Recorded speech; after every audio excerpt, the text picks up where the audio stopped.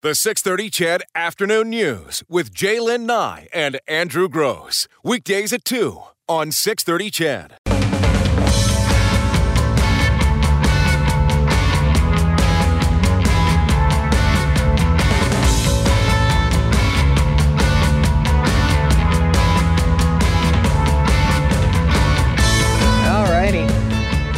Hey, Jaylen, wanted to talk about this. Another local story that you sent to me this morning.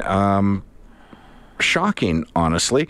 An Edmonton family has their home broken into last month at 2 p.m. on a Friday afternoon. Mm-hmm. It's apparently, though, that the time of the day not necessarily surprising, because thieves are doing this more and more when you're just away from the house, maybe at work or at school, whatever it is. Most people are out of the house, although a month ago, the kids weren't at school yet. But what is shocking is, well, the amount of security that was on this house. So there's video cameras, 3. Yeah. There's surrounding the house. Now, there's no alarm system within the house, but there is all these cameras, and there's lots of signage which indicates on the door and on the front lawn that you're under video surveillance. So this individual, whose picture is absolutely crystal clear, bicycles up to the front of the house, looks directly at the camera, which is not hidden. It's right there on the front porch, looks directly at the camera, rings the doorbell, knocks, gets no answer, then cycles his bike around to the backyard of the same house, does the same thing, knocks, rings the door. No answer.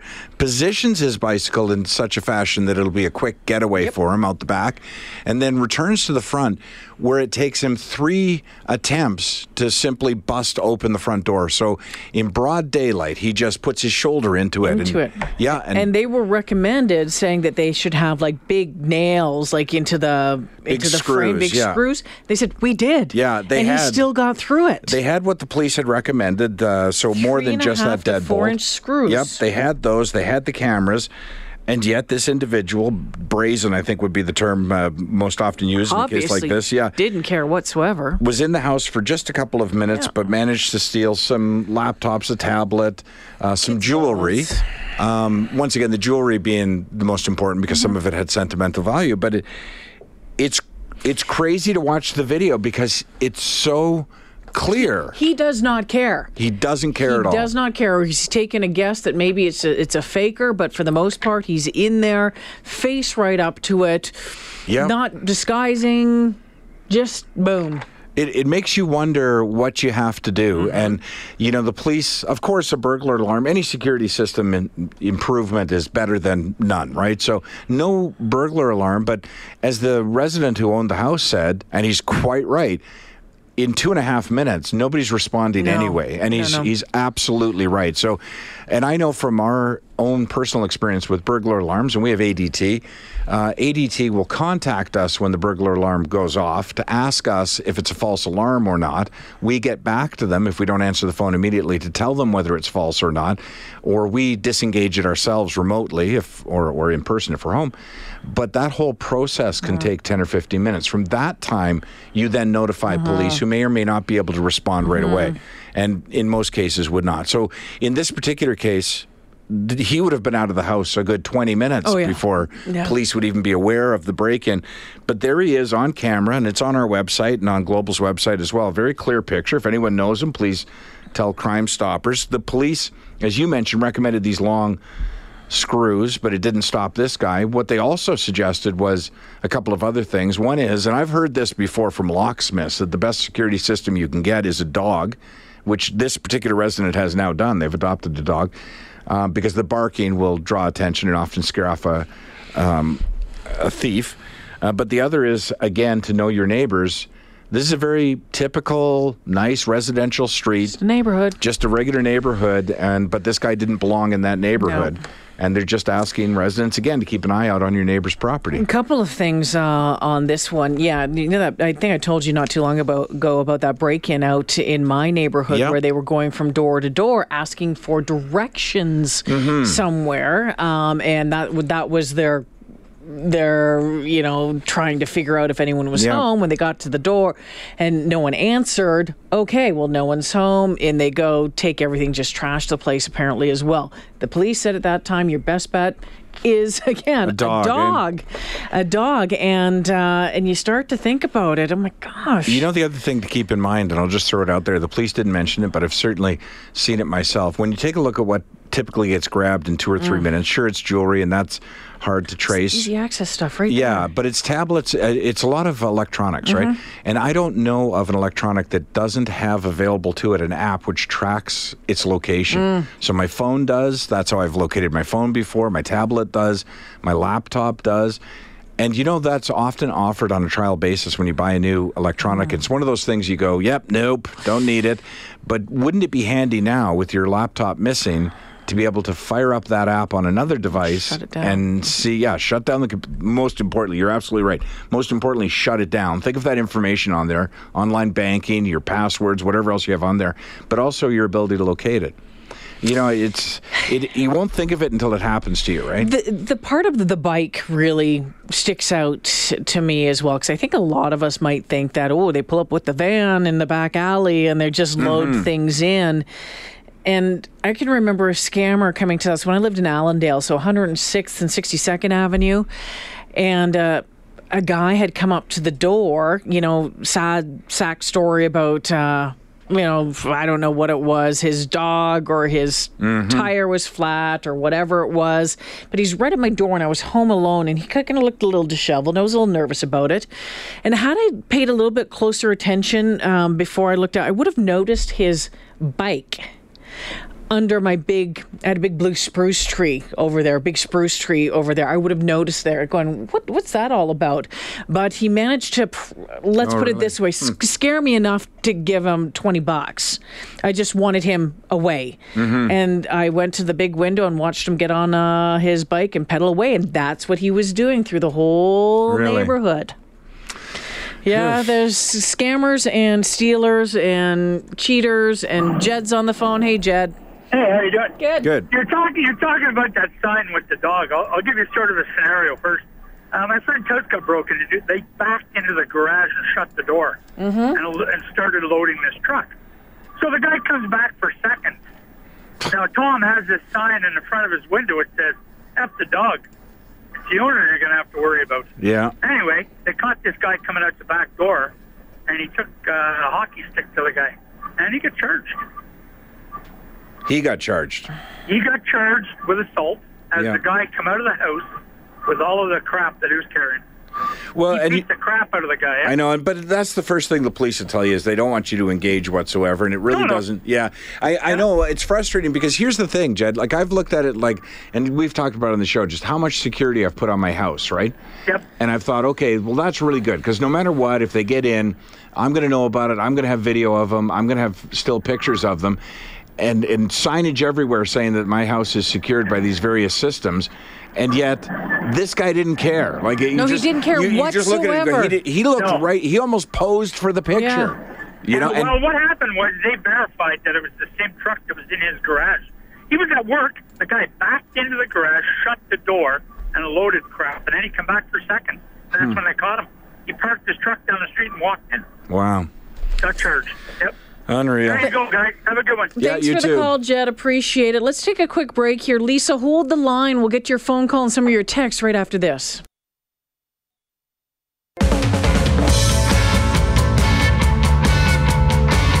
On the text line, Sebastian says, hey, you know what, on an acreage, the best thing you can do is a locked gate on the driveway. Once you remove the convenience, they keep driving on. I imagine that's true. We always talk about crimes of opportunity, right? Although in this particular case, the story we're talking about, the opportunity wasn't there. Video cameras, surveillance equipment, and he still busted the front door down. Hey, Lisa.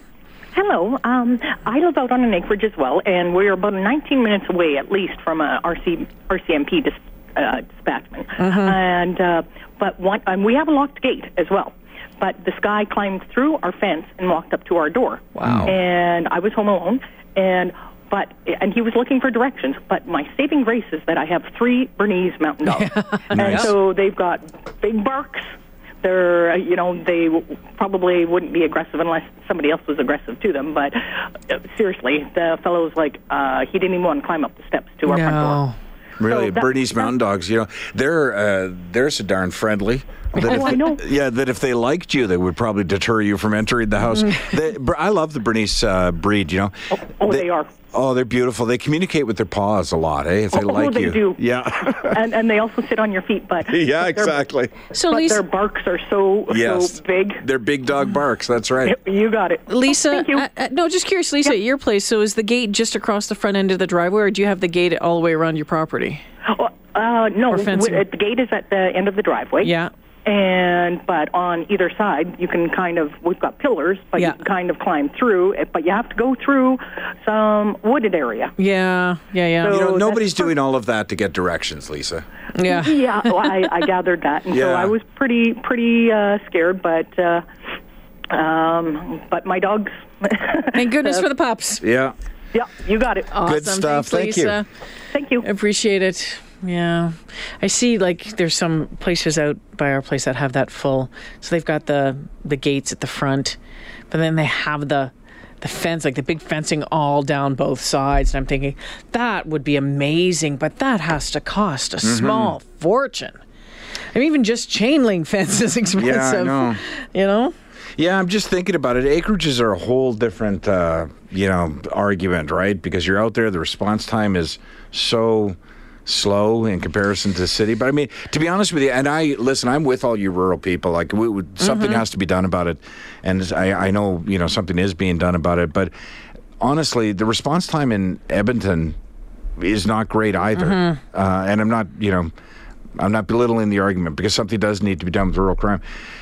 But you get your car broken into in Edmonton, phone the police, and they will tell you, come on down and fill out a report, right? I mean, hi, Bill. Hello. What's on your mind? Well, my sister, about a week ago, she lives just outside of Calgary on a rural farm, and her husband's a trucker, so he's gone away. They don't have dogs anymore, and it's just her. So they have a police scanner, and she was listening to the police scanner about this police chase that was happening, chasing a truck. So she's listening to it. It was close to her area. All of a sudden, this truck pulls into her yard, nice and slow, and parks. And then the gentleman gets out and goes to go towards her truck to get into it, but she had it locked. And then a police car came across the field to come to her place. He hopped in the truck, almost took out her truck, drove through her garden, through the fence, and there's a neighbor just a few yards away, drove through his fence and his garden, and that's the gentleman they were chasing on the police scanner. Oh, my gosh. And she says, I am so glad that the police were actually chasing him, because if they weren't, who knows what would have happened. Yeah, right? no, absolutely. Wow.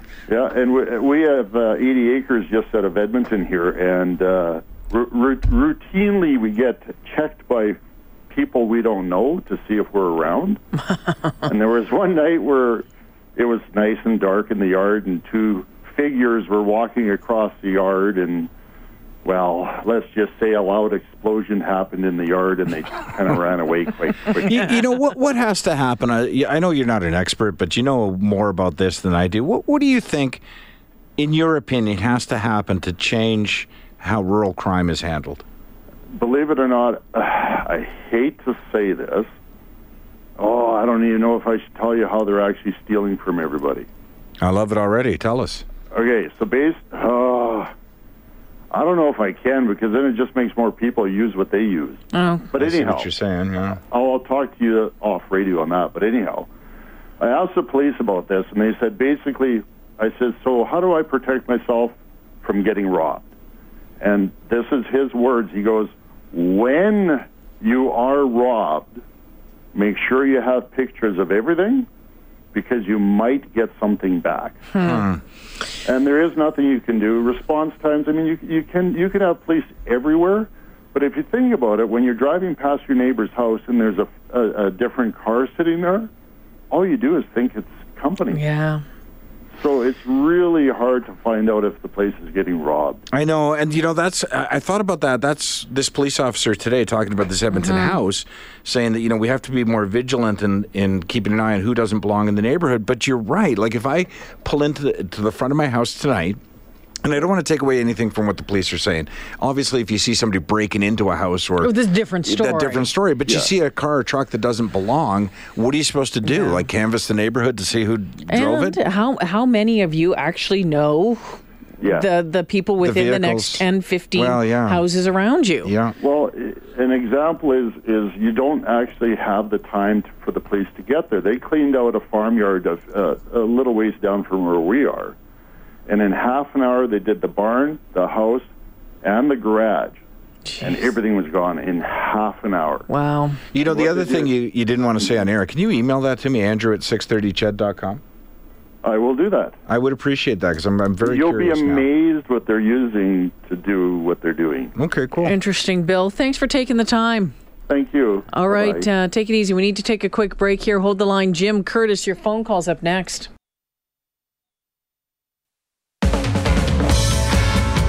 2:57. Let's get to the phone here. Jim's been waiting patiently. Hi, Jim. Hi. What's going on? I just got one thing to tell you. A lot of people park their travel trailers on side of their house or on their yacht property, and it's a big sign saying, "We're home." But when they take it away and they go on holidays, it's also a big sign saying, "Hey, we're not here." Yeah. My brother-in-law did it, and they came around, they knocked the window out in the back, opened up the overhead door, drove in, took the stove, took everything as they could to get out of there. And it was all because the trailer was gone. Oh, interesting. It's a big sign saying I'm not at home. That's all I want to say. For sure, Jim. Appreciate the call. And you know what? Curtis is on the phone. Curtis, we have 1 minute. Yeah, I just had an experience where somebody stole my ID, went into a friend's house, stole their stuff, took it to a pawn shop, and of course the police are too busy. They track all this stuff or go find it. So we actually found the pawn shop, talked to the lady. She said, "Oh yeah, Curtis stole that stuff." And I said, "Well, I'm Curtis. I'm 5'8". The guy that brought this stuff in here is 6'2" with different colored hair. Obviously, they didn't care. But when it all comes down to it, the only thing we were able to do is buy the stuff back from the pawn. Are you kidding? Ugh. Yeah. No, you couldn't even get the police to get the stuff back from the pawn shop. Oh, when that it would was fry illegal my for them butt. to even buy it. You know. Wow. You know, you're really just not in a good situation. Yeah. You look at it. Wow. You can't defend yourself. You can't even go get your stuff from a pawn shop. You know what I think?